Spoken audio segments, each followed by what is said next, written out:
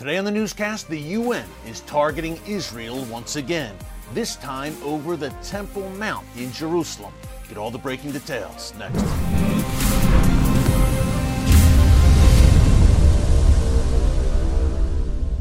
Hey folks, Eric Stackelbeck here. Welcome to the Watchman newscast.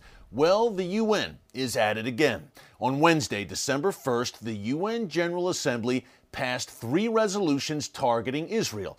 Now, on one hand, folks, this isn't surprising. Since its inception in 1945, the UN has passed more resolutions against Israel than any other nation. That's right, more than China, Cuba, Iran, North Korea, and Syria. So that's our starting point.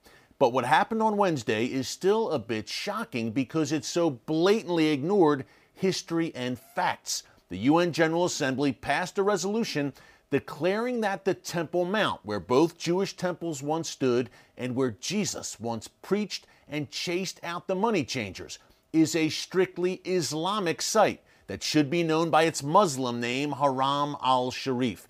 Now, the resolution passed overwhelmingly, with 129 nations in favor, just 11 against, and 31 abstaining. Now, I guess you could say that a small positive note is that 19 nations that supported a similar resolution in 2018 abstained this time around, but a flat no obviously would have been preferable. I'm looking at you, Germany, Austria, Denmark, and Holland. Abstaining on this issue shows some moral clarity and do the right thing.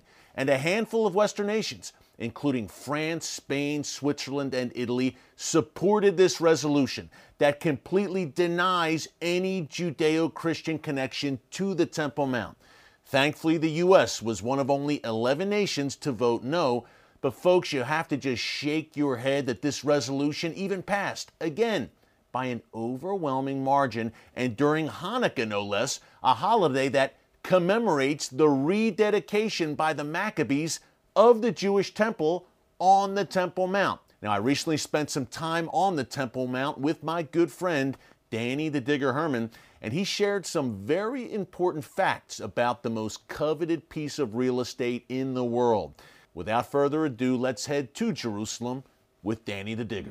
The temple was left in ruins, both in Roman times and later in Byzantine Christian times. And when the Muslims appear in the city, when they conquer it in 638, they see a city that was once holy for Jews. Now it is holy for Christians. We want a piece of the action too. But wait, where does it say in the Quran, Jerusalem? You know the answer. It doesn't. Okay, so what they do is they at first relate it to the memory of the temple. Many people tend to forget that. But until the 1920s, Eric, the pamphlets of the Muslims describing this mountain said it is undoubtedly the place of Solomon's temple. So all 3 faiths, Danny, agreed, Islam, Christianity, Judaism, that this was the site of the temples. Yes, but the Muslims also, at some point in early Muslim history, related it to Muhammad's night journey, where it says he went to the Masjid al-Aqsa, the farmost mosque, in order to go up to the heavens and get the prayers of Islam. And although the GPS coordinates are not given, as we know Jerusalem is not mentioned, they still attributed the site to this location. So we had Solomon's temple and Herod's temple, the first and second temples, atop the Temple Mount. If you're a Christian, know this. Jesus taught inside that second temple. That's where he chased out the money changers. That's where he went as a young boy, as described in the Gospels. But now we have the Dome of the Rock, which you see over our shoulder now, which is not a mosque, by the way. It's a shrine. Yes. And next to it is the third holiest site in Islam. Yes, the Al-Aqsa Mosque is actually next to it. The Dome of the Rock, first of all, architecturally is a copy, a clear replica of a Christian octagonal church. Archaeologically, we found about 4 of such octagonal churches in Capernaum, in Caesarea. And furthermore, the size of the dome is exactly the same size as the dome over the tomb of Jesus. Today, however, the Muslims relate the structure only with one narrative, one event, Muhammad's night journey. Okay, they deny the fact that it had the Jewish past. So the pamphlets don't say anymore anything but the story of Al-Aqsa, the story of the farmost mosque and Muhammad's night journey, and that's of course intentional to deny the Jewish rights, historical rights over this mountain. They also deny any archaeological work to be done on the Temple Mount. Just a reminder, folks, the Ark of the Covenant for hundreds of years stood right there over our shoulder, where the Bible says God's divine presence dwelt, literally right here in the Temple Mount. So you see why it is the holiest site for Judaism. And Danny, you and I were at the Western Wall today as well. That is a retaining wall beneath the Temple Mount that helped hold the Temple Mount Plaza up. Yes. It's still there today, and because Jews cannot worship on the Temple Mount, they worship at the Western Wall. Why can Jews not worship atop their holiest site? Wait, until 67, they couldn't even go on the top. In the early 20th century, one Jew mistakenly went up to the Temple Mount and he was butchered. He was lynched to death by Muslims. The Muslims in the 19th century didn't allow anyone up, and until 67, Jews were definitely denied. So the Jews, as a compensation for the lack of the temple and even the access to where it used to be, adopted a retaining wall that once held it, the Western Wall. Because A, it was accessible, B, it's original, the lower parts are indeed from the time of the Second Temple, and third, when you're standing there, you are standing supposedly at the closest point to where the Holy of Holies used to be. And after the Six-Day War, it became a big praying plaza, and on both, on the right and on the left, we started digging on a large scale. You have the Southern Wall Archaeological Park, and beneath the Muslim Quarter, we have tunnels, the Western Wall tunnels, which also enabled us to research and learn more, at least about the perimeter of the Temple Mount.